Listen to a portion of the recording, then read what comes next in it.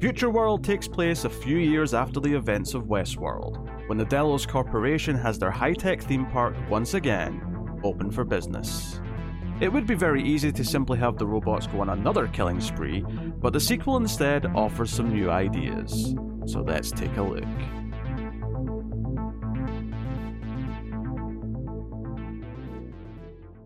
Welcome everyone to the Atomic Cinema Experiment. I don't know why Tara's smiling as much as she is. It's kind of weirding me out, to be honest. This is a science fiction movie podcast. I am Peter, and that smiling maniac over there that may or may not be a robot is Tara. Greetings, citizens. Yes, we are still doing our number twos, our second films month, where we are doing the sequel to Westworld today. We're going to look at Futureworld from 1976, which is set a couple of years after the first film, and the park has reopened, despite the fact that 50 plus people were murdered, according to the information in this very movie. That's just not something I'm remembering from last time. They say that in this.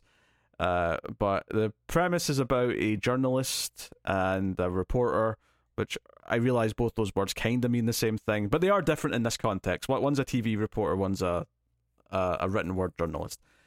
Yeah, I think one's like very much supposed to be a Barbara Walters. Yeah. And they are basically given a free pass to go and check out the park because the Delos Corporation want good PR because people are a little scared to go to the park after 50 people were murdered by their animatronics. Yeah, I wonder why. Anyway, we'll start spoiler free as we always do. That's the basic premise. We'll get into it. I'd never seen this before. Tara, had you seen this before? I have seen it before. Okay.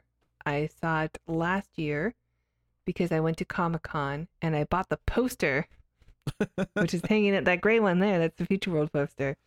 I thought the poster was so cool, and I'm like, well, if I'm going to hang it on my wall, I should probably watch the movie. You should probably see if you hate it.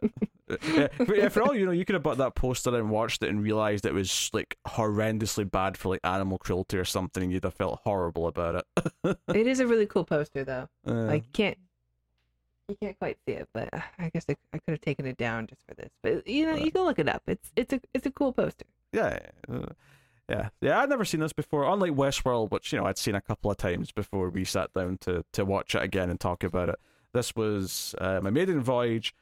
Peter Fonda is here playing Chuck.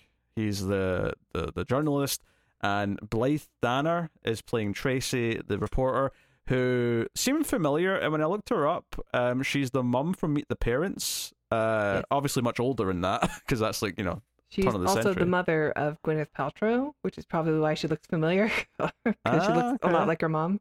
It might be that. That was it for the names that I recognised, really. But yeah, me too. So, but there are some big names. Yeah, they are. Yeah. Don't get me wrong. I'm more of a Henry Fonda man than a Peter Fonda man. Well, I mean, who isn't? Easy Rider I thought was just a slog to sit through. I thought that movie was so boring.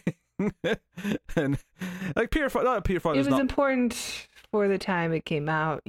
Big independent thing. There's just free spirit. Call me crazy. Just even like a slight plot. Don't bogart that man. A slight plot would be lovely. Is all I'm saying. I don't need like an in-depth plot. What do you hate indie movies all of a sudden? I love indie movies. I love indie movies that have got a story.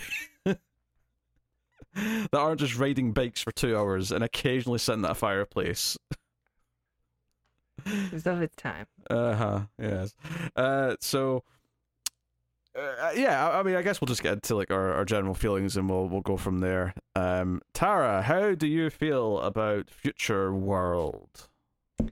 I'm actually surprised that I like it because I feel like it should be worse than it is. It's definitely not as good as the first one, but I think like some of the discussions that we had were coming back to me when I was watching this from the first movie. It's like, because we kept comparing it to the TV show. And it's like, look at all the other things that the TV show explores because of the sci-fi concept. And I think this one actually does delve into a lot of those concepts. So, some of it, yeah. There's definitely...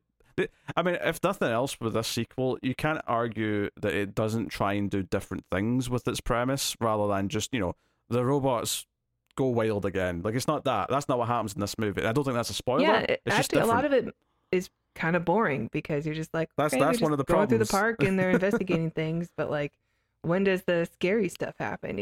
I think there's a couple of things in this that are objectively better than the first movie, and Mm-hmm. that's not to say that I'm super enthusiastic about it as a whole, because I do think there's stretches of it that are really dull, and we'll talk about that when we get into the spoilers. And there's definitely some, problems with it, but quite early on, it took time to introduce its two main characters in the real world before they went to the park. And immediately I was like, oh, I'm quite hopeful for the rest of this now, because my number one complaint about Westworld was that the main characters were barely characters. They were just guys there on a trip. Just guys on a train. Like they didn't have really have. Whereas these characters at the start are like, we're investigating something. We've got a purpose. There's a conspiracy. Yeah, they got backgrounds for sure. And they know each other, so they have a good rapport already from the beginning. Like yeah. They've got goals. I think that's the big thing, is that there's something that they're trying to achieve, and immediately that's like, oh, okay, I'm actually more into these characters than I ever was the characters in the last movie. Unfortunately, the pacing does take a hit, because once they actually get to the park, there's a good 10-minute section of just kind of montaging around the three different worlds, and just there's nothing really interesting happening. It's just kind of going for a while. It's like, here's this one guy who's went to a medieval world. He's this other one who's went to Roman world, and there's just nothing interesting happening. It's almost like hey, look at how marvelous all these worlds are, but they're not really from an audience perspective, because they're just sets. They're just they're not it'd be one thing if these worlds all looked like they were legitimate production values of movies set in those different things, right? Mm-hmm. If they went, because obviously Futureworld, they're on a space station or whatever. It'd be one thing if it went there and then all of a sudden looked like 2001: A Space Odyssey, right? And I'm picking movies that were already existed at the time rather than new films, because obviously we're dealing with effects of the time. There's some fun effects though in this, and I think the production value is better than it should be, also, or that you would expect it to be. Well, I think the fact that they got Peter Fonda in the lead role says they were trying to make it a big movie, even if it feels like it is kind of a tacked on sequel in some ways. They did want to do something. So it does get kind of weird at some points as well, which we'll talk about. So we'll get into all of that stuff once we're talking about spoilers. But the concepts are solid. The idea of what they're doing is something that, like we said, we were kind of bringing these ideas up. Certainly when we talked about the first movie, and it's definitely something that comes up in the TV show that existed much later. So it seems like the TV show might have even actually have taken some ideas from this one. Or alternatively, the ideas are just of course you would do that idea. It's an obvious thing to do with the premise. Right. Yeah. So, no, not bad. And the two leads had some decent chemistry. Yeah, they're both really good actors, so it's fun to watch them.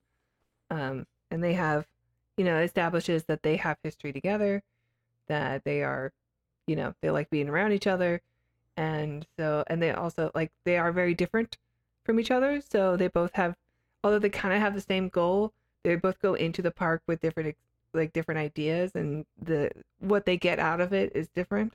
They have a bit of rivalry as well, because she's not happy to see him at the start of the movie. It's very much like they had a breakup or something, and oh, not this asshole, why is he here? And then she's lumped with him for the rest. They're going for a little bit of that Sam and Diane. Obviously, they wouldn't call it that at the time because it's pre-Cheers, but you know what I mean. There's a little bit of that to their chemistry, where there's a bit of a rivalry. But I mean, the chemistry's there. The effects are very hit and miss for me. At one point in the film, there's a robot walking around missing its face, right? And it's just the mechanical parts, in the hole that's left when you take off one of their faces. And the rest of the head, because obviously this is an actor who's got a prosthetic thing in his face, and it's got all over his head because it's a bald head, the skin looks really fake. And it really stuck out to me, especially because his hands weren't. If I was doing the effects for this, I'd have covered his hands in the same material so his hands matched it. But I agree, because his hands look very real and they look very pink, and the rest of him is this flat cream color for skin, and it has 0 dimensions. Where his hands especially there are points where his hands touch his face, and you're like, yeah, just take the mask off. Yeah, there's a disconnect, and it happens as well. Every time you see like an arm or something, there's a disconnect between how real the robots are when it's just a human being playing them, versus when there's like a body part that's a prosthetic, where this looks so much flatter and faker than the real arm. Whereas, I do think it's possible. Maybe it wasn't done as much at this time period yet, but there's definitely examples of like very realistic arms that have got hair on them and stuff that have been made, for movies. Certainly in the years since. Yeah, I wonder how good it was in the first Westworld, because I don't really remember talking about that. This is still in that period also where like whenever you see blood, it's way too bright, way too red, way too tomato soup colored. What's funny, actually, I thought the opposite. I thought it looked too pale. That tends to be what I think when I see blood in this time period. I would describe it as too pale for blood. It looks like red paint. It doesn't look like it doesn't have the right kind of viscosity or even like transparency. But like there's something, it's something. It's too. I would say it's too bright. Like it's just too much of a true red color. I think we're disagreeing how to describe it, because I would say it needs more color, not less. It looks like the red on your shirt right now to me. That's what the fake blood from this time looks like. What's interesting, this is a 1978 movie, which does have a lot of bad looking fake blood in it, but it's a fantastic movie though. And only cool people. Is that a Dawn of the Dead shirt? It is a Dawn of the Dead shirt, and only cool people have seen Dawn of the Dead from 1978. Oh, I've seen Dawn of the Dead from like 2003 or whatever. Whatever the Zack Snyder one was. You wound me. You wound me. I'll work on it. All right, I'll get through. I've seen the first Night of the Living Dead more than once. What, the black and white original? Mm-hmm. Okay, I'll accept that. They're coming to get you, Barbara. Yes, that's a line. Although I'm not sure you've just not seen Shaun of the Dead and are just quoting that because it's referenced in that movie. I didn't know what the reference was until I watched Night of the Living Dead, which I've seen once on its own, but I've seen a couple of times with riff tracks. That's fair. How did the jokes go when it's a movie that's obviously fantastic? Like, do they like make jokes that are positive? I mean, they make a lot of obvious jokes for the time. All right, okay. It's still the same thing, It's still zombies. Cheap zombie joke. I suppose. This movie, they're funny. I like watching riff tracks for movies that I like, and I think they like doing riff tracks for movies that they like. To bring it back round to Futureworld, the movie, before the opening title sequence, there's a game show. Like, the opening scene is a guy on like a very 70s looking game show winning. He's got a big check that he's been handed, and the guy's but not just that, Mitch, or whatever your name is, you have won an all-expense-paid trip to Delos World. Woo! You can go to Futureworld, a Roman. And I love how the presenter goes into like PR mode, where he's literally just like narrating like the footage that's playing of these 3 different worlds that are on offer. Spa World. Like, which for me, like that sounds like the best one. I mean, obviously, I would want to go to Futureworld. I would want to go to a space simulator. Yeah, but Spa World sounds pretty nice too. Space sounds the most fun to me. I've just always inherently been more excited about spaceships than I have about any period in history. Not that periods in history aren't cool. They can be, but Spa World sounds like a place where you just pretend to be an Olympic god and you like lay in a bath and people feed you grapes. Like, that sounds nice. This is the sort of and apparently thing... it makes you younger, or at least believe that you're younger. This is the sort of thing, though, that like if they were making these movies now, they'd probably try and do like, you know how like Warner Bros. When did Space Jam 2, we're going to bring all of our properties in. Like, now it would be like, oh, there's DC World over there, and then over here is Looney Tunes World, and over there is, It's called Disneyland. Well, I know theme parks actually, but I'm saying it would be like that, but there's like animatronics of like that are up to the standard of these robots that are interacting with you, and you could go and beat up some Joker goons or something and be a superhero. Sounds great. See a bunch of overweight, like middle-aged men with their back grapples, and like, do you have extra sturdy back grapple wire cables to like hold my extreme weight? Even yes, my favorite is always the Spider-Man, the obese Spider-Man one where it's just a ball with the costume stretched over. Yeah, I was thinking that that's totally what it would be. Our Game of Thrones world would be there. That'd be your medieval one. You'd have Game of Thrones to fill in medieval world. Yeah, we'd have dragons. You'd have big dragons. Yeah. Was that in one of the seasons of Westworld? Were there dragons in one of them? That's a good question. I don't remember. I remember Shogun World. I remember. But there was a medieval one. I think there was. I don't know if we saw much of it, but it's been a while now since I've watched those first three I want to seasons. say it's like a season 3 thing. Yeah. They must have a dragon.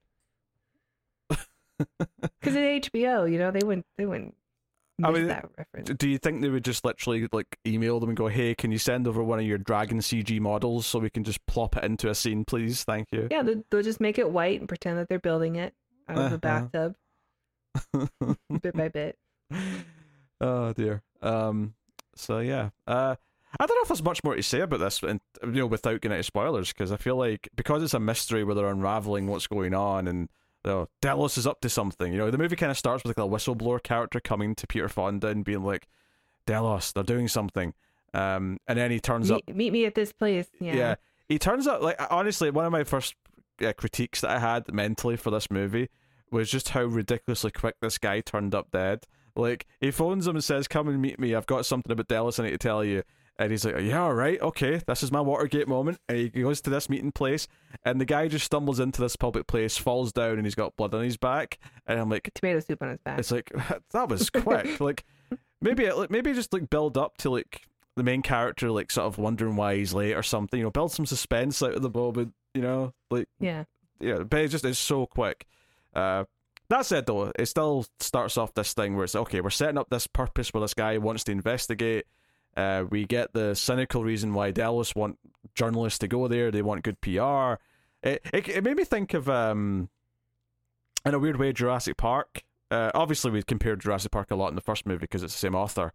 But just in the sense that movie's about bringing experts to sort of write off and say, "Hey, no, this place is legit. It's the real thing. We endorse it," kind of thing. They basically want this PR like turnaround by like, "Oh no, our numbers are okay, but they're not as good as they should be because everyone's scared of being shot. So we want you to write some puff pieces saying how great Delos World is." Yes. So it is a little Jurassic World also, right? Like, we had this park. We had big plans. We were very excited. But then the dinosaurs got loose and ate people, and it was a big mess and a huge PR failure. And we probably we're going to shut it down because we shouldn't play God. And then someone's like, "But what about all the money we could make? And let's just build it bigger, and we'll learn from our mistakes. We swear." They kind of do the same thing with this, where the setup is we made it bigger and better and safer. That's what was missing in this. You know how in Jurassic World they have that big main strip for all the guests, right? And there's like a Starbucks and a Krispy Kreme and all these other like brands. What they should have had in this is like when you go into like Westworld, there's a saloon that says Starbucks, and it looks like a saloon, but when you go in, they serve Starbucks drinks. That's cute. Yeah, that's what they should have. I mean, okay, maybe all these brands weren't as open to that sort of idea this time period. Hey, even Disneyland has a Starbucks inside of it. Oh, that doesn't surprise me at all. Well, not Disneyland, but California Adventure across from it has Starbucks. Honestly, and of course the downtown Disney does. I am surprised there's not like 5 in every part of the park, to be honest. There used to be, and I loved this. They got rid of it, but there was this wagon outside of Big Thunder Mountain that would sell just McDonald's French fries. It was just the McDonald's French fries wagon. You go into Frontierland and you go get your McDonald's French fries and go about your day. Yeah, McDonald's French fries are overrated. Disagree. I'm there for the burger. I don't give a shit about the French fries. Okay. I've always been a big fan of McDonald's French fries. I can't eat them though because they're not vegan. I don't know why. They put like beef stock in them, but only in America they do that. I don't know why. It doesn't have enough cholesterol, so I guess just make it worse for us. They're missing out on a lot of branding. Actually, one of the things that comes up in the movie is that they're not allowed to take in cameras and take photographs, and that like almost felt really strange to me because I feel like, at least from a modern world perspective, like a big part of these theme parks is that people taking photos and putting them on Twitter and shit is like just free marketing. Like they love that. There's like, look at all the happy memories that everyone's having at our place. You know, they love that stuff. Yeah, but it is a place that's very seedy. Like you come there to do terrible things. So if you take a picture of someone else doing something bad, then that could be used against them. Like look at who this person really is when they have free reign. You know, they murder, they rape. Which is something the movies, both this and Westworld, do kind of like only kind of touch, because obviously the TV show like goes all in on that. Like it shows just how horrible some of these people are with some of the things they do. The contest winner or the game show winner, though, like I mean, he opens with that. He's just like, I can't wait to screw everything. Well, he does. Who are you gonna have sex with when you get in the park? Yeah, but he I think that's different though, because the show is like people who actually are getting off on hunting people and actually assaulting them. This guy's just like, oh, I'm excited to have sex with a robot. I can't wait. Yeah, and then as soon as he gets off the little train, he goes up to the robot host who's like welcoming him. He's like, oh, hey, baby. And she's like, oh, sorry, I'm not a sex robot, but you'll find many to have fun with inside the park. Yeah, I love how like frank her delivery is too. Like, I'm just here to help you. I'm only a 500 model. We're not designed for lovemaking. Does that mean she's got like Barbie doll parts? Like just plastic? Maybe. No entry. Please go over there. Anyway, so we should probably say spoilers so we can actually start talking about the plot and everything that goes on in the movie. So we did, we've kind of covered some at the start. I love actually, so after the whole whistleblower thing where the guy shows up dead and that's what sets Peter Fonda off on his thing, is he storms into a meeting at this TV studio where the guy from Delos is saying, and he's explaining the park's reopened, they're doing okay, but they should have more customers. Although they do keep saying that like the price of $1,200 a day is clearly a rich person's price. So there's no reason, That's 70s $1,200 also. Yeah, that's a lot. That's got to be like $5,000 plus, maybe even more than that in today's money. Probably. So he just storms in, but I love this business room, this meeting room, because the table. Yeah, the table's so good.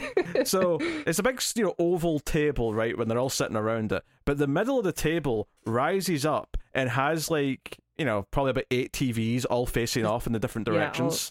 For a TV for at least 2 chairs, right? Yeah. And this is what they're showing their little show reel of Delos World on. And then it goes back down at the end of the scene, and I'm like, for 1976, this is like high-tech shit. Like I thought that was pretty cool. I thought that was a pretty cool design. I don't know if that's a real table or something for like the movie just made it, IBM at the time, or if it was like, no, we need to make it look like it's futuristic, so let's put TVs in the middle of this console. Which is funny from our perspective because it looks and feels so 70s otherwise. Like, yeah, you've got this thing, and you've got obviously this technology placed into wood. Yeah. Wood everything. That said, though, obviously it feels plausible. You could build this. There's no reason why you can't have this. It's just a mechanism. That's all it is. Yeah, no, I agree. But I was like, oh, that's kind of neat. I'm into this.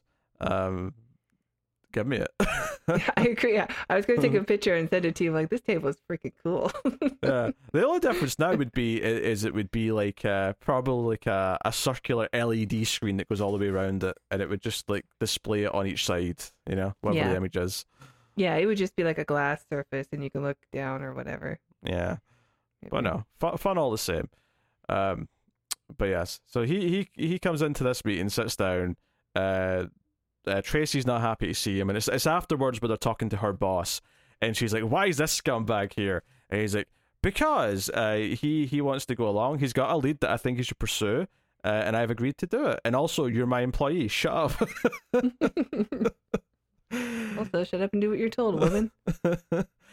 I mean, you could read it. I did sort of read it more as, no, she's really pushing her luck here as like talking to her boss this way. So he does just kind of like, I would say this is him getting more just, no, I'm the employer, so shut up. Yeah, I think it's like maybe she thinks she has more power than she does because she's like the host, the face of the TV that everyone sees. So, and to be fair, I think her character does come across as quite likable. I think she's got a bit of that Lois Lane charm where she's thinking she's got more power than she does, but when she's trying to use the power she doesn't have, it's a little endearing as opposed to being like, unlikable. You know, at least it comes off that way to me. I really like her flirting scene that we get in a little bit. We can talk about that. It's kind of a standalone. There's a scene where it's because they've been invited to like review the place. They're getting some behind the scenes access, so they're being shown around the control room and whatnot. The control room that we've been seeing the whole time, anyway. Yeah, but there's a second secret control room that's further down in the basement that they don't know about. Right.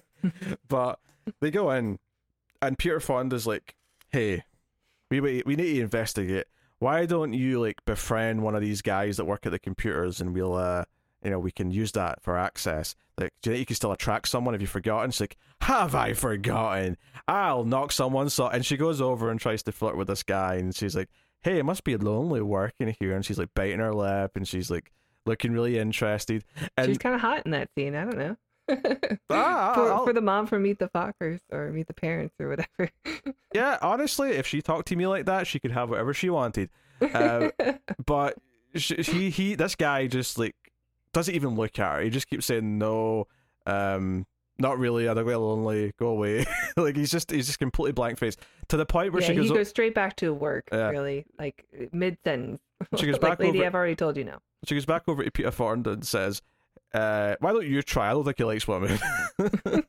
But watching her get annoyed that it's not working is what makes it entertaining. It's not that she's being ignored or turned down. It's that she was confident she could seduce him and immediately is just being completely... And to be fair, I mean, it depends who it is, I suppose, but I think a lot of normal enough people, even though in theory, like, yes, I would like a random woman to come up and try and seduce me, I think in a real world scenario, part of me would be able to be like, wait, this why? Isn't the place? You're a stranger. Why are you, like... This is very flattering, but why are you talking to me? Well, it's not even like sitting in like a social place. I'm not even talking about like a bar. Like he's not even sitting like, you know, having a nice day off in the park, right? He's sitting at a computer working. He's at his job. Yes. Next to other people who are doing the exact same thing. And they are like legit always working. Like they're always talking over the mic. They're always staring at the screen, like looking at what's going on, like the monitors or whatever. They're always monitoring. Yeah. So it's not like he's not doing anything. So we find out quite quickly, though, that these are all robots too. And part of the solution, so that there won't be any more accidents, is to have robots also run the place, which... As little human error as possible, right? Yeah, but it wasn't a human error the llast time, though, so this feels like a terrible idea. I don't remember what it was last time. I mean, they said human error, but I couldn't remember. I don't think it was. I think it was just... You think it was just a glitch? I think it was a glitch, and I think it was like, you know, like the people being mean to, like, Yul Brenner's, like, you know, gunslinger. He was kind of out for revenge almost because of the way he was being treated, and that he was always the... I don't know. I always thought like it was just more cold machine. Now he can't die, so he's just programmed to be the villain. So he just kept being the villain. Yeah, I guess. Yeah. Well, yeah, I guess that's the point, is that he kept trying to hurt people because that's what he's programmed to do. It's just that there was a safety net in place to stop him from actually doing it. Yeah. Whereas now he was just like running wild. But it spread to all the other robots though, so. It's true. So it wasn't just him. It was definitely something that was changing. It was just whatever the kill switch was engaged. Anyway. Before they could kill. So yeah, we find out they're all robots, but and, you know, they come to the park, they agree to work together, they're being introduced to various things. We see like them put on their astronaut outfits, because they actually go into like a space-looking shuttle thing as if it's going to take off. I don't know how they transition them from that to their, you know, set that's more like a space station. You know, like, I kind of almost wish they went into that a bit more. Like, does it actually feel like you're lifting off in this thing for a bit before they Well, go we elsewhere? get the shot of the people on the monitors who are like they're going through the steps, like, okay, increase vibration so that it feels like they're actually taking off or whatever. And then like, okay, activate zero gravity in like 6 seconds or whatever and stuff. So you hear them like going through the steps. Which, by the way, way, we don't really get to see the process. We just get the narration of what their jobs are. Are we even going to acknowledge the fact that just turn off gravity button was a was a thing they can just do? It's the future. Oh, is it? Okay. And then they're simulating Mars later. They go skiing on Mars at one point. You only see it briefly, but I thought that scene was cute. Yeah. Like, even the snow is red on Mars. I'm pretty sure it's not actually snow. I'm just gonna. It should be like it's permafrost, right? That's the only thing on Mars. It's like frozen CO2. Yeah, because snow would be specifically, well, water, basically. Water. Yeah, so. Yeah. And last I mean, no, they found ice on the moon. Did they find ice on Mars? Or maybe they did find ice on Mars. I don't know. But it's not in abundance. If we found ice, it was like one little pocket we found. You know, it wasn't. Well, yeah, there is water like in space. Like comets have water. Mm. And I think that's where we get our water from originally. I think. Anyway, it felt like this movie was like, oh yeah, there's Alps on Mars where you can go ski. And it's not really Mars because they're not actually on Mars, but you know. we're just going to shine a big red light on this snow, and you're going to pretend it's Mars. Yeah, everything is red on Mars. It's like the Total Recall version of Mars. I feel like a more suitable thing to do would be like to have like rover races, because that feels like something you would do on Mars. You'd have a rover if you're an astronaut, and you'd be you know. Although the idea of skiing with a third of the gravity does sound kind of nice too. Yeah, although I did question though, like, I mean, the fact that they've got turn off the gravity in the space shuttle thing means they probably do. But I was thinking, do you actually have 1/3 of gravity when you're in there skiing though? Because we're not actually on Mars. Yeah. Yes.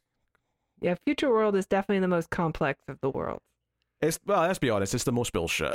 As far as like a real world goes, it's the most bullshit as far as the technology. There was one where like where an old couple in the spa world drink from a spring water or whatever, and they both hallucinate that they're young and attractive and wearing different clothes.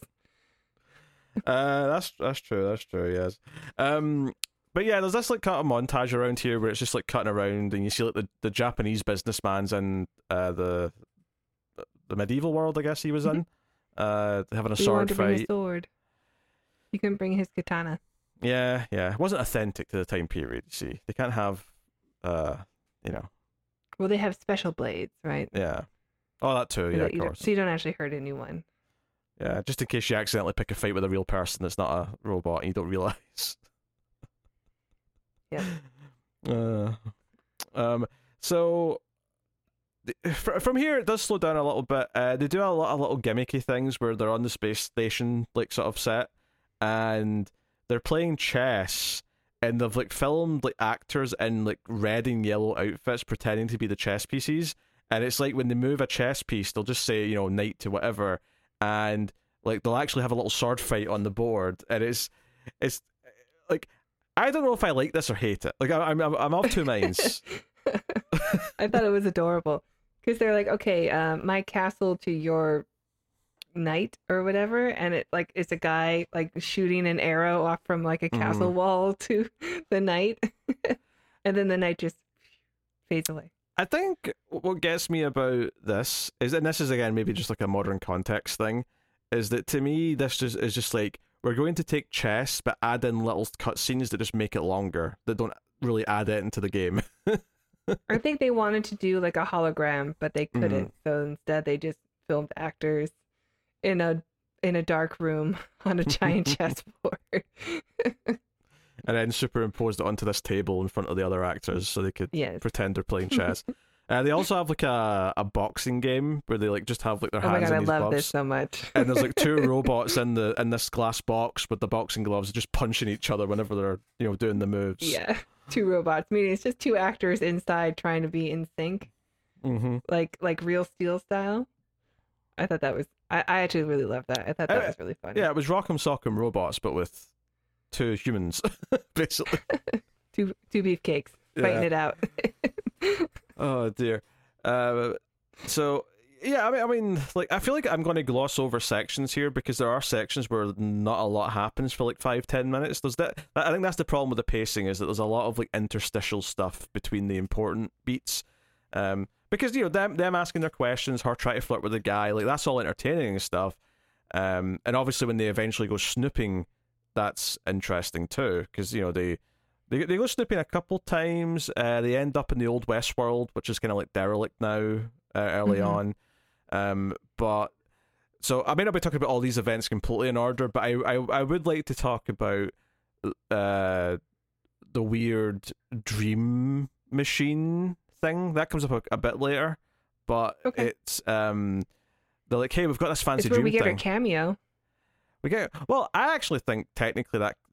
So I'll explain that later. But I think Yul Brynner's character is technically there in a lot of the movie. It's just I think he's supposed to be him anyway, and it's just not him actually playing him because his face is missing. So yeah, they've got this machine where like, hey, we put someone in here and we can watch what they're dreaming, and what's her name? Tracy's like, yeah, I'll do it. I could use the footage for the TV piece. That'd be great. And this is actually the night after they've just had sex, right? So they've finally sort of like gotten all cozy with each other. It's also, I guess it's also the night after they've been abducted, which we'll get back into. But that is an important part. Yeah, I think it's like 2 nights because it's the night after that where they go snooping and meet the maintenance guy. Okay, yeah, we'll go back then. Yeah, and then it's the next day where they go to the stream machine thing.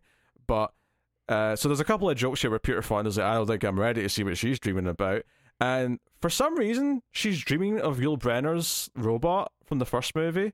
Like, and I'm like, does she know him? Did she ever see him? Like, is this something? Yeah, it was in the conference room scene when they were talking about what happened to Delos before, and because she has a reaction to seeing him. Yeah. And then I think she has like even another flashback or a dream or hallucination or something where she sees him walking down the hallway and it's just like his eyes are glowing slightly, or like there's like a reflection like a cat has or something in it. This one little montage of seeing him and that footage at the start of the movie was enough to put this man into her dreams for what I can only describe as weirdly kind of erotic but also really surreal dream stuff. It's a very bizarre scene. I mean, it has to be if you're going to film a dream, I guess, but also, like, does it have to be in this movie? Because he comes in and saves her from interesting, I suppose. Like, she's kind of like subconsciously like realized that she was abducted before, because like the bad guys in her dream are the guys wearing the red cloaks that were abducting her when she was asleep before. But Yul Brynner like shoots them and saves her, and then he like puts a red string around her and they dance while this red string's around her, and then they're kissing on the bed, and then she wakes up kind of soon after that. But before things get too hot, yeah. But it's like a really weird sequence, and I was like, why is this here? Other than just to give like as a Yul Brynner scene where he's there, like doing his what bit. it reminded me of? Terminator 2. Really? Yeah, where Sarah Connor sees the T100, whatever it is, Arnold Schwarzenegger coming towards her, and she thinks he's the bad guy. Who, by the way, Arnold based his performance on Yul Brynner's performance in Westworld, and all of a sudden, instead of killing her, he saves her by killing all the Delos people. Okay, sure. That's a bit different. This is a bit different in the sense that it's a dream sequence, so he's not actually turned out to be good. He's just. Mm-hmm. I think it's just like it's just a hunch that she has, or subconscious, that is telling her something else. There's something else that she should be afraid of, or whatever. But whereas in Terminator 2, it's like it's actually happening. I get that part. I get the subconscious, like she kind of knows something else is wrong, and that's like a thing. Actually, since we brought up that conference room scene again where they're watching the TVs, I do actually have something I want to say about that. It's one of my pet peeves. I hate it. I hate it so much. All this footage they're watching of what happened in the park in the first movie is literally just the shots in the first movie, and I'm like, why do you have this footage? Why do you have this footage of Yul Brynner walking down the hallway with the glowing eyes? It's so I hate it when movies and TV do this. It's so fourth wall breaking. It happens a lot. I feel like it still happens in more modern shows sometimes. It does sometimes, yeah. Like, yeah. What? I think it's less. I thought we were past this. Yeah, I think it's less common. Why are your security cameras edited so well? That's the thing that really bugs me, is that it's edited. Like, who's editing this between multiple shots if it's like supposed to be security footage? Yeah. So it's a real pet peeve, but I had to mention it. So yeah, the other big thing, of course, we mentioned there is that the first night they go to sleep, like everyone, all the guests get kidnapped. Presumably they're gassed or whatever to keep them asleep, but they're all kidnapped. Well, yeah, they've said that they're when they in the beginning of the film they said they had 4 priority guests, of which notably what the game show guy wasn't one of them. There was like a guy with oil money. It was the guy from like Tokyo, and then there was the 2 journalists, the 2 reporters. Yeah. So and they're taking, and they're put into like these sort of MRI looking machines and whatnot, and you're like, okay, so this is setting up stuff for later. But it's like, but they do put them back. They put them back in bed. They put them, back into the world, and she wakes up thinking she had a nightmare. So it's like, oh, something spooky's happened, but they don't really know anything serious has happened yet. But it's the next day where they go snooping around and sneak into like the tunnels and stuff, and eventually, this is so weird actually. They find a big chamber where, and I wasn't sure exactly, because up until this point, like the impression I get is that they're building robots, and we see like them fixing parts of robots that are on tables and things like that. Mm-hmm. But there's this machine where they kind of like form out of triangles. It's like a really sort of dated effect. It's like they're teleporting in like Star Trek almost. But I think it's meant to just be like a printer that's printing like full robots. But it prints like 3 samurai, and there's a big like chase sequence where they're trying to like attack the 2 journalists, and they're chasing them throughout this whole big maintenance like industrial looking room until our new character, what was his name? Was it Harry? Was it Duffy? Was it Duffy and Frankie? I think so. I think Duffy was it Duffy? Right. Okay. So Duffy, played by Arthur Hill, he shows up and like turns them off. And it turns out he's just this nice maintenance guy who invites them for a drink. And he's got a robot that's bald but is missing a face. And I think the implication the entire time that this is Yul Brynner's old robot that he's found and is sort of turned into his friend who just like hangs out and drinks with him. Right. I missed that this time, but I think now that you say that, I think I remember thinking that in the first time I watched this. It's like, oh, is that supposed to be Yul Brynner? I think it is. Why do they make him so pale? It's just that because they have to like cover his head with fake skin so they can put in that robotic bit at the front. So it's like underneath a layer, but you can sort of tell that his head's too thick because of it. Yeah. So it's kind of a dodgy practical effect. I don't think it's Duffy anymore. Now that you said he was played by Arthur Hill, I think that's a different guy. Oh, yeah, it's a different guy. Okay, maybe it was Harry. I can't remember his name, but it was the maintenance guy. He like it turns out he knows the guy that died at the start, like the whistleblower. It turns out he worked with him, and it's just as they find that out that the evil head scientist guy, who's kind of like been shown to be the real villain of the movie. Like every time we see him, he's very stern. He doesn't like that there's people snooping around. He's really like strict with his robots, and he's like, "We'll never have another accident. It's fail safe." Like he keeps saying that. But he shows up with some guards, and he's like, "Oh, you went snooping at 3 a.m. We don't appreciate that. We'll escort you back to your room." But that sets up that Peter Fonda wants to come and talk to this guy again and find out, like, who the first guy was, what's going on. And sure enough, this guy, as soon as he finds out his friend is dead from the start of the movie, he's like, "Yeah, I'll help you. Yeah, there's these places that don't let me go. Let's go snooping around some more." So that leads to some more snooping later on. So I think it's Harry. I looked at IMDb. Harry, okay, yeah. The problem is, I think Duffy is Arthur Hill. I believe is the guy in charge of Delos. Yeah, he's like the friendly one, not the evil scientist dude. Yes, that's Dr. Schneider. Of course, it's Schneider. Right. Yeah, can't trust the German doctors. The actor who's playing Harry, he doesn't have a beard in his photo on IMDb, so I had no hope of recognizing him. Yeah, he's got a very full beard in this one. Yeah, he's got a big beard. So yeah. Apparently, he was in Death Wish. Oh, okay. Okay. Makes sense. So he's a good actor. The middle of the movie, or from here on, like obviously Peter Fonda goes back to him as soon as he can to like find out what's going on, and they end up doing this whole thing where they kidnap a robot because they need robot eyes to get into this secret room, where a big thing is going to be revealed. What really bugged me here is that so Peter Fonda sneaks away right after the dream bit, right? Because she's in the dream machine, he's looking at the dream, and as soon as they're like, "Oh, we better go wake her up," he sneaks off and goes to the maintenance guy and starts snooping with him, right? Whereas Tracy's still with the people in charge, and she's like, "Oh, I don't know where that sneaky guy's off to again. You know what he's like. He's very suspicious," and she's being all nice to them. What bothered me here is that by the time Peter Fonda and the maintenance guy are ready to use their robot eyes that they've stole to like get into this secret room, we cut to them like going to that door again, and now Tracy's just with them, and I was like, did I miss a scene where they went and got her, or like she went up and met up I with didn't them. notice. Yeah. It was weird. It was like you were just with the bad guys, and now you're suddenly here with that. I don't know. It was like a weird. It was like there was a missing scene or something just to make that transition feel right. But yeah. So yeah.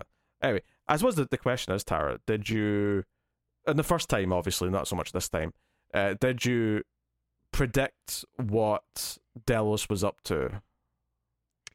I want to say that I predicted why they were scanning them, like why they were being abducted. Yes. That was the big hint. I don't know that I predicted the end of, which you haven't said yet, so I'll wait. Yeah, well, they got into the secret room, and the big reveal is that they are making robots that look like them, that are copies, that they're going to replace them in the real world with, and presumably kill the original people. In fact, we see them give... Well, they say, like, that's your order. Yeah. They say... Your first directive is to take care of your replacement. So robot Peter Fonda is tasked with killing real Peter Fonda, and so on. Which, actually, I think is one of the biggest, weirdest plot holes of this whole movie, is that the big final act, like big set piece, is that their two main characters are individually chased down by their doppelganger robots, right? And all I could think was, okay, but this is going on in a bit because they're chasing and they're escaping, they're fighting, they're whatever. And I'm like, if you just sent like some red shirts with the bad robot to like kill, like it would be more efficient and it would probably succeed more likely.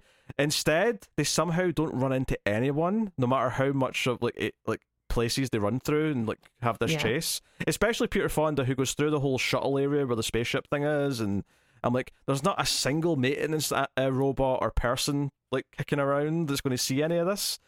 Well, even like Arthur Hill like points a gun at Peter Fonda and is just like, let me tell you my master plan or whatever, and just like, don't you want him dead? Like, why wouldn't you just kill him? You have a gun on him right now, and he's got nothing on you. Yeah, I'm glad you brought that up because I kind of glossed over that. Yeah, so after they see all this, they're obviously wanting to immediately leave, and Harry wants to, the maintenance guy, he wants to he's got a route to escape out underground, so he's going to go and do that. He says goodbye to his robot, but our journalists go back to their room, and this really bugged me as well. This is a stupid thing, is that he tries to make he calls the operator. He's staying at the Delos Hotel in Delos World, and says, hey operator, can I make a long distance call to my news reporter man?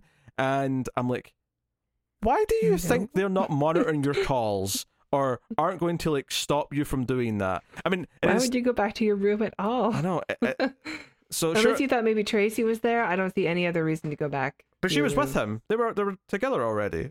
Yeah, so like there's zero reason. Yeah. They go back to pack because their clothes are important to take with them, I guess, even though they're clearly going to be assassinated.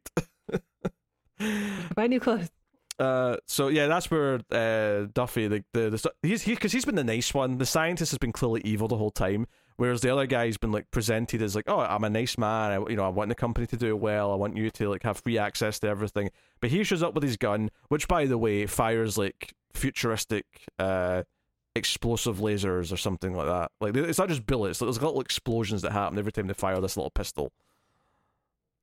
Actually, I didn't like it too much because it kind of confused me. If you were like if you shot at a robot and it made a spark, I thought that would be like a good way to decide. Yeah. Like, so like when someone's shooting at another person and their doppelganger, I don't know if they're shooting, which maybe is the point. I don't know if they're shooting their robot person or not.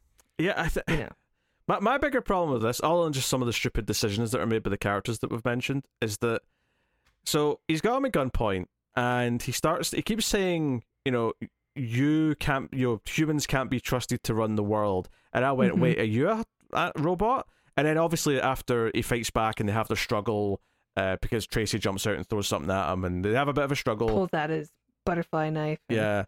Sticks it in his face and reveals the Delos guy is also a robot. Yeah, and Peter Fonda, before he does it, he says he was too strong. There's no way he's just a person, and that's why he goes to check, and sure enough, it's a robot.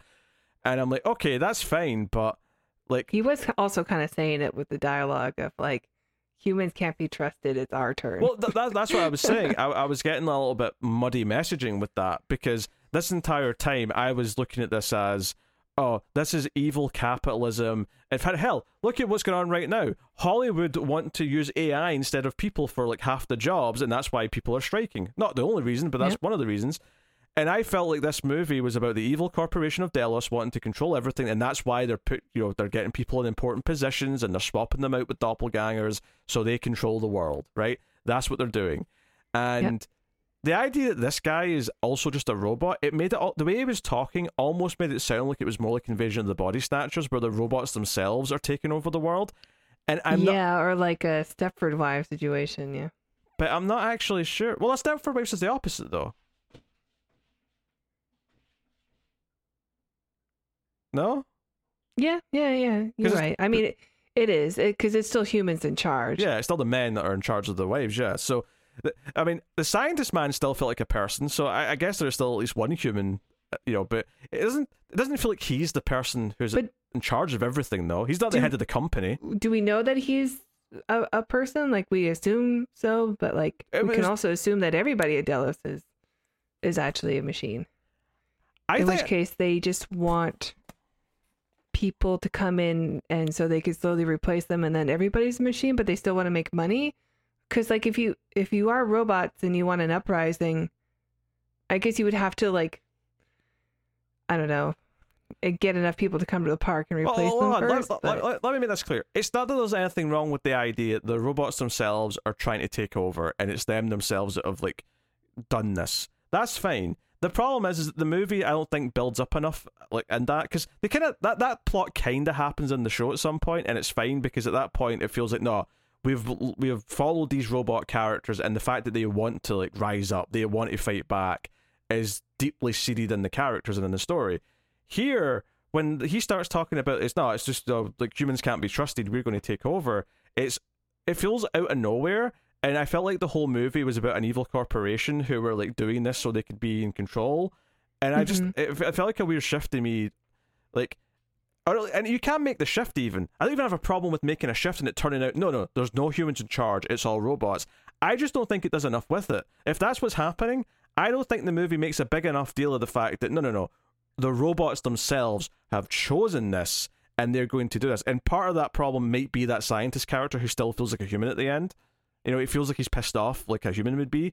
And I think it's unclear if it's still human beings that, a couple of greedy 1%ers who want to control the world and they're in charge of everything, or is it just the robots? I don't think it's clear at the end of this film which one it is, and I think that's a problem, because I think both ideas are fine, but I think you have to commit to one by the end and sort of like make your mission statement, and I don't think it does.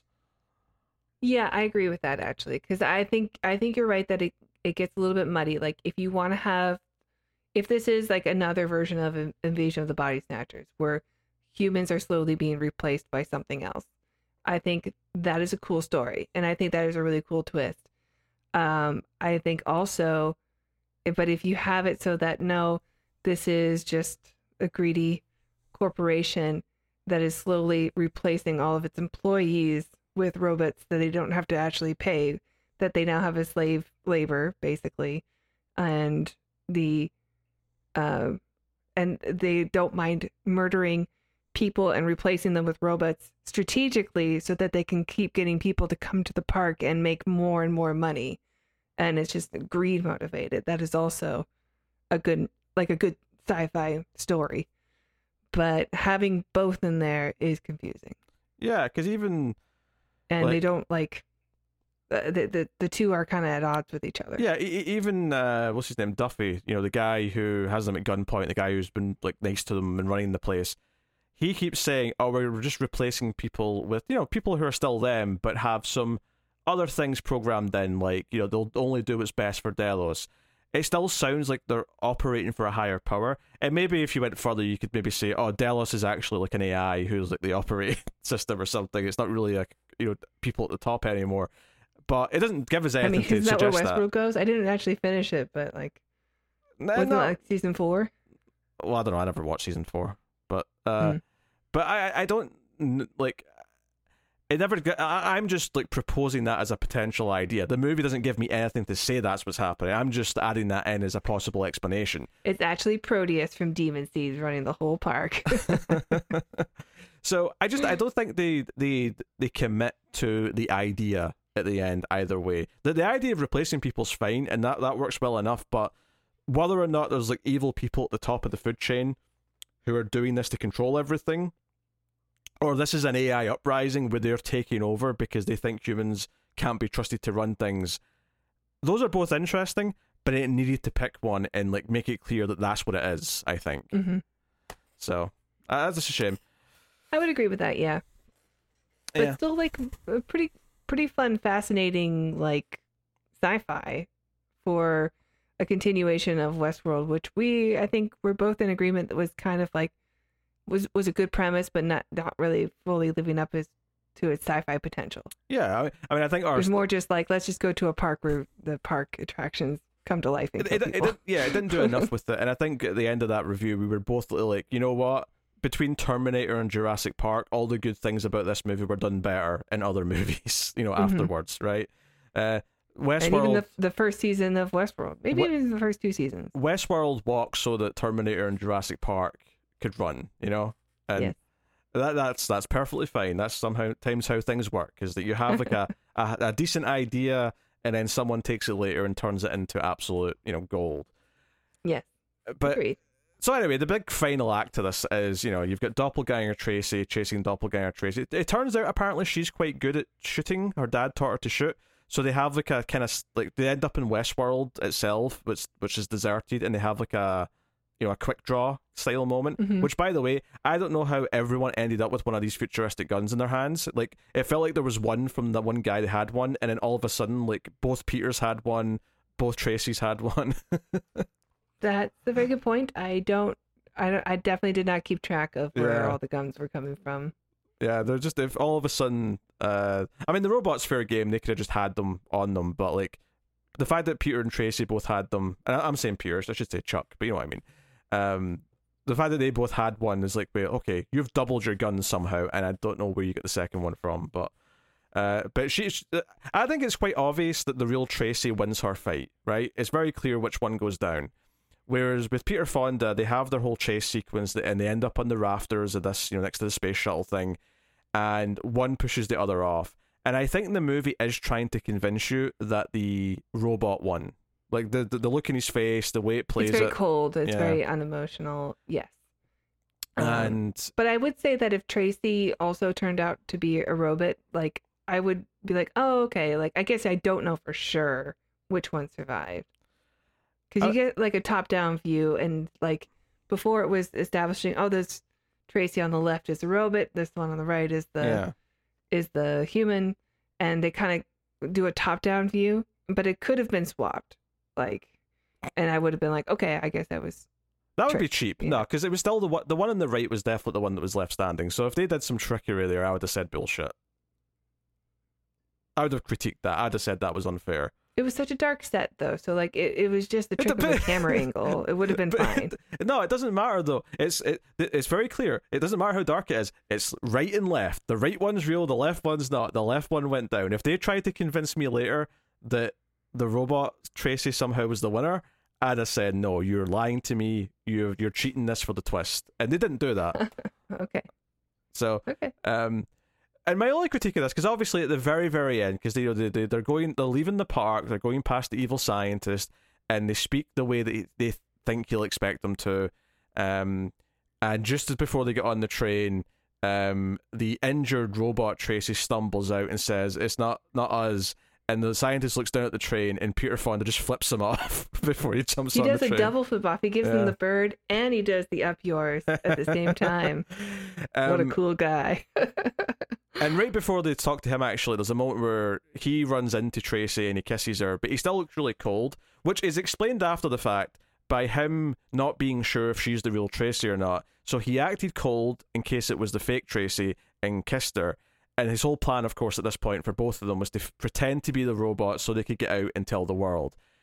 My only critique of this is that Peter Fonda looked cold the second he was standing on that rafter looking down at the dead robot, and I'm like, why would you be acting cold right now? No one's around. And like not out of breath, at least. Yeah, like, you're still in the heat of the moment. I don't buy that you've just instantly went into character. You're just like, oh no, I'm in character now. I'm robot Peter Fonda because I have to pretend to be. Both of them should have ended with just the shot of a gun going off. And like you could hear somebody fall or something, and then that way we don't know. We don't know who survived. I think you can see someone fall. I think you just don't you just don't look back up the other one. You know, you just see like a dead Peter, because you know it could be either, right? If it's just a body lying in the ground, you just don't show the other one, and then that would be, because it was a genuine surprise to me when it turned out to be really him. I thought they were going to do a thing where they got out and she's like, "Oh, it's really me. Oh, that's what, you know, what are we going to do?" And then he'd be like, "What are you talking about, Tracy?" And the other like small critique, it's not as big a deal, but it is kind of like a bit lame for the ending, is that once they're out, we just see like her hang up the phone. He's like, "Yep, they know everything. They're going to tell the world on TV, so everyone will know." Fade to credits, and I'm like, "Yeah, wait, they just believe you?" Like, she's Barbara Walters. There's no convincing of anyone. You don't have to show proof. Like, I don't know. It felt a bit like easy at the end. They make one phone call. It's like, that's it. It's on TV. Like, it's done. Yeah. A little invasion of the body snatchers that way. It's a little, the original. Yeah, it's just a little easy and a bit convenient. That it just feels like, okay. I thought it would be harder than that, but all right. But I mean, as much as I'm poking holes at some of the things in it, I do. Like I said, I like that it sets up that there's characters with a purpose. That they're definitely better characters than the guys in the first movie. I'll stand by that. Some of the sets they go into are kind of cool. I do appreciate that it's not just the robots go bad again. It's a very different plot. It still fits into the themes, which is good.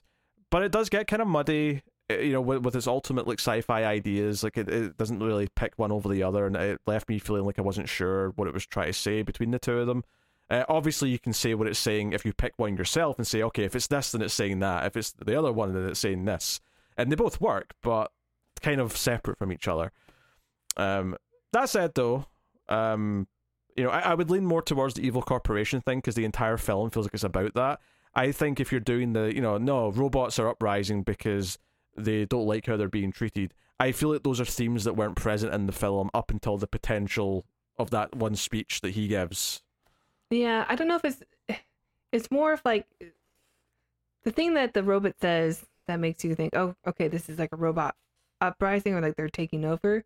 It's not so much like they don't like being treated. It's that humans are going to destroy the world. So we have to take over, because then if they destroy the world, that's illogical. Yeah, which again, you'd have to go into it more than that. I guess the one thing that is there is that faceless Yul Brenner, does seem sad that he does. Harry's leaving, so maybe that's your little hint that which I thought they were setting him up to like come in and save them at some point, and it never happened. Like, I thought the whole point of setting him up is that he was going to come in and use his gunslinger skills to save them at the end. It was just like I don't know, like it almost like he had a romance with Harry. Yeah. Because I mean, Harry talks about like, enjoying the taste of iron or something. I don't think he was talking about that model, though. I think he was talking about robot ladies, but yes. I'm sure he was, but like, he seems to be awfully close to the robots in an intimate way. And I guess that's why he has a robot friend. Well, I think that's what I'm saying, is like, if they went into this deeper, where okay, they discover a character who treats a robot like a friend, and it actually is a good example of this robot learns to be kind because it's got a kind human who's befriended him and is teaching him what good, right, and wrong is. Yeah, and it's the most evil robot from the last film. Right. That could actually be quite a powerful story if they focused on it. But I mean, you don't even see them again after he says goodbye and the robot looks sad. I don't think, like, that's just kind of it. It's over, and like. I guess kind of like the first film, there's a lot of good ideas in this, none of which are completely, like, some are more capitalized on than others, but I would say that all of them don't quite hit their potential. Like, there's some that get about 70% of the way there, and then there's ones like this where this actually could be fantastic if they did go down this path, but they only do like maybe 25% of it. They don't actually do most of the work to make it click. So it's kind of a movie of missed opportunities. It's definitely a more interesting film than I thought it would be, though. Like, I think, I just assumed it'd be a schlocky sequel. Yeah, I was surprised about that when I watched it last year too. Yeah.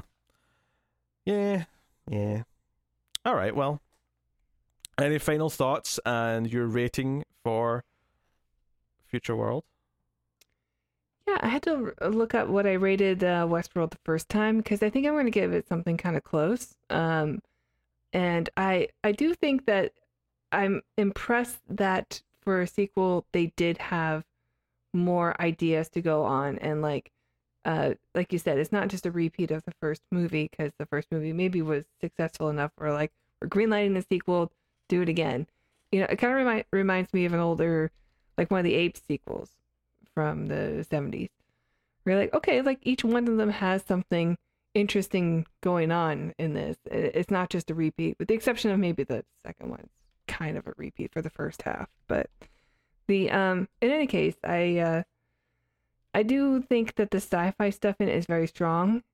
If you know, getting its wires crossed a little bit, no pun intended, but you meant that. I wish I did. But yeah, so I still will give it a positive rating. I'm gonna give it a 6.5, and I'm proud to have the poster on my wall. Very nice. Yeah, it's almost a meme at this point that I just go a little bit lower than you, but I was thinking 6 as I was watching. You know, by the time we got to the second half and like some of the faults were really kind of, you know, sticking out a bit more, I was like, yeah, this is more of a 6, I think. It's got ideas. It's definitely better than I thought it would be, and it's definitely at least got me thinking about things. But it's flawed, and the execution's a bit all over the place. And you know, it's definitely. But I mean, it was interesting to talk about because there is so much ideas wise that are in there. Mm-hmm. So I guess the final score is 6.25, which I'm saying because I've started doing averages of our scores to say what's our average for Westworld? Did you do that one yet? I don't know. I've got it filtered to 2023 because I was going to tell you where it slots in the league, the 2023 Ace League. Oh, okay. So Futureworld's right in the middle of the pack, right below Tron and right above Honey, I Blew Up the Kid. That makes sense. Yeah, with a 6.25. Well, it's actually technically it's tied with Tron and tied with Night of the Comet. So if that sounds like reasonable company that should be next to, I think so. Yeah. For the record, this is the first time I've ever brought this up because I just started doing it. The top of our league is a tie between Metropolis and District 9, which are both sitting at a 9.5. Nice. So that's very nice. And then Invasion of the Body Snatchers with an 8.75. The Martians get an 8.5. 1984's get an 8.25. And then with us, just a flat 8 is The Running Man. When did we watch that? When did we watch that? That came out mid-February. I got added to Letterboxd. The episode came out on the 17th of February, so you know, go a few days back from that, and you're slotted in. More amusing though is the bottom end of the league, which so the bottom movie. Can you guess? Actually, can you guess what the is it a bonus one we did? No, I've not rated the bonus ones yet, so I will do those at some point, but I've only done the regular episodes. It's got to be the second Transformers. With a 1.25, it is Transformers: Revenge of the Fallen. Just above that is Age of Extinction with a 3. Just above that is The Last Night with a 3.25. And just above that is Dark of the Moon with a 3.75. And then finally, 65 has 4.75. So that's our first non-Transformers at the bottom end. That's funny. Oh, that's good stuff. So yeah, I'll if I remember, I might put some sort of visual on the screen to like show this list, but no promises. Maybe not for this episode because I have to like make some graphics for that. But yeah. So yeah. I mean, just the average between our two scores will be like the ace score for any given movie. Maybe I'll do like a special on Patreon or something at some point where once I've got all the numbers, I can talk about the greater ranking. What did I rate Running Man? Running Man, you gave that a 7. That was my instinct. Yes. I've put in the ratings for everything from this year and last year, and then I started from the start, and I'm up to September 2020. So I've got about a year's worth of episodes, just over a year's worth of episodes to still put the ratings in for. Westworld might have been in that time. I don't know. Yeah, I've not done Westworld yet. It's in that unentered period. But there you go. There you go.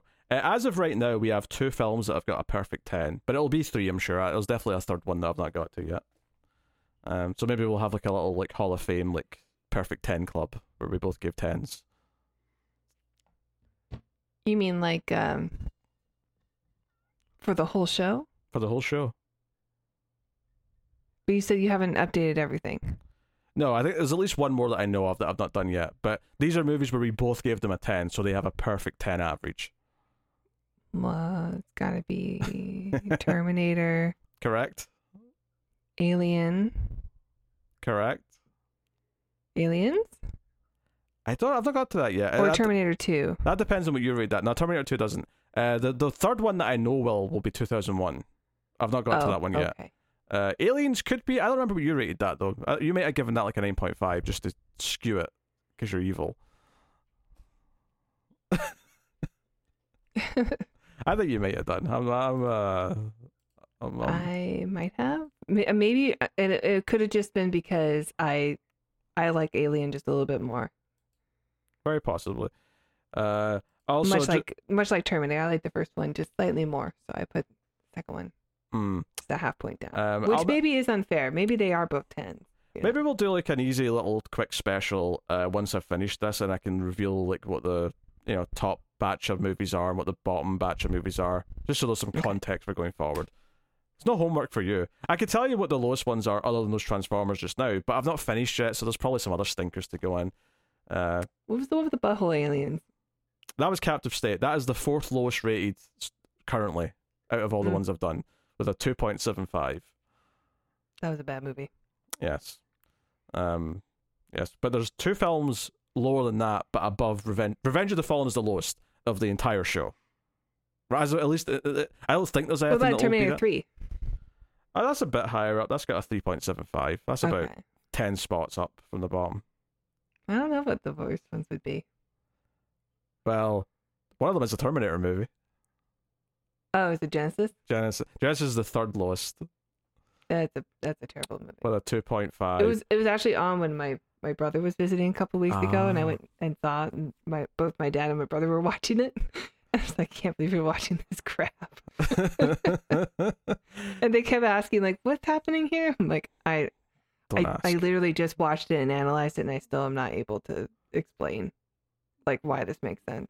Well, that was October 2019, so I don't know if that counts as just watched it and analysed it, but it's close enough. I don't know how time works anymore, so. Well, since you know what the third and the lowest is, can you guess what that movie in between those two is? So the lowest of all time, again, I've not done them all yet, but out of the ones I've done, the lowest of all time is Revenge of the Fallen. The third lowest is Terminator Genesis. What's sandwiched between those two? With a flat 2 out of 10. Boy, we hated it, huh? And for was it one that you gave a 1 to and I gave a 3 to? It was. No, I don't know. What is it? Alien versus Predator Requiem. Oh, Requiem. Okay. Yeah. That's not a surprise. Not a surprise. But yeah, so, yes. Yeah, well, once I've got this done, maybe we'll talk about it a little bit more, like a little quick special or something. But I've actually enlisted help from the audience to do it for Screams, because there's so many Screams episodes to check. So, but yeah, I'll have a nice record eventually. You guys been doing that for like 8 years or something? That's about right, actually. 2015. Yeah, that first year and a half though was pretty shit. Like, I would say the good episodes start probably sort of late 2016, early 2017 is where it really kind of found its groove. Just gotta do some revisits for some films. We do. But anywho, that's a little tangent at the end, but that has been our discussion on Futureworld. It wasn't actually a slightly shorter discussion, it was only about an hour, so I'll extra little 10 minutes on ace statistics. Not a bad time for it, but that'll do us for the show.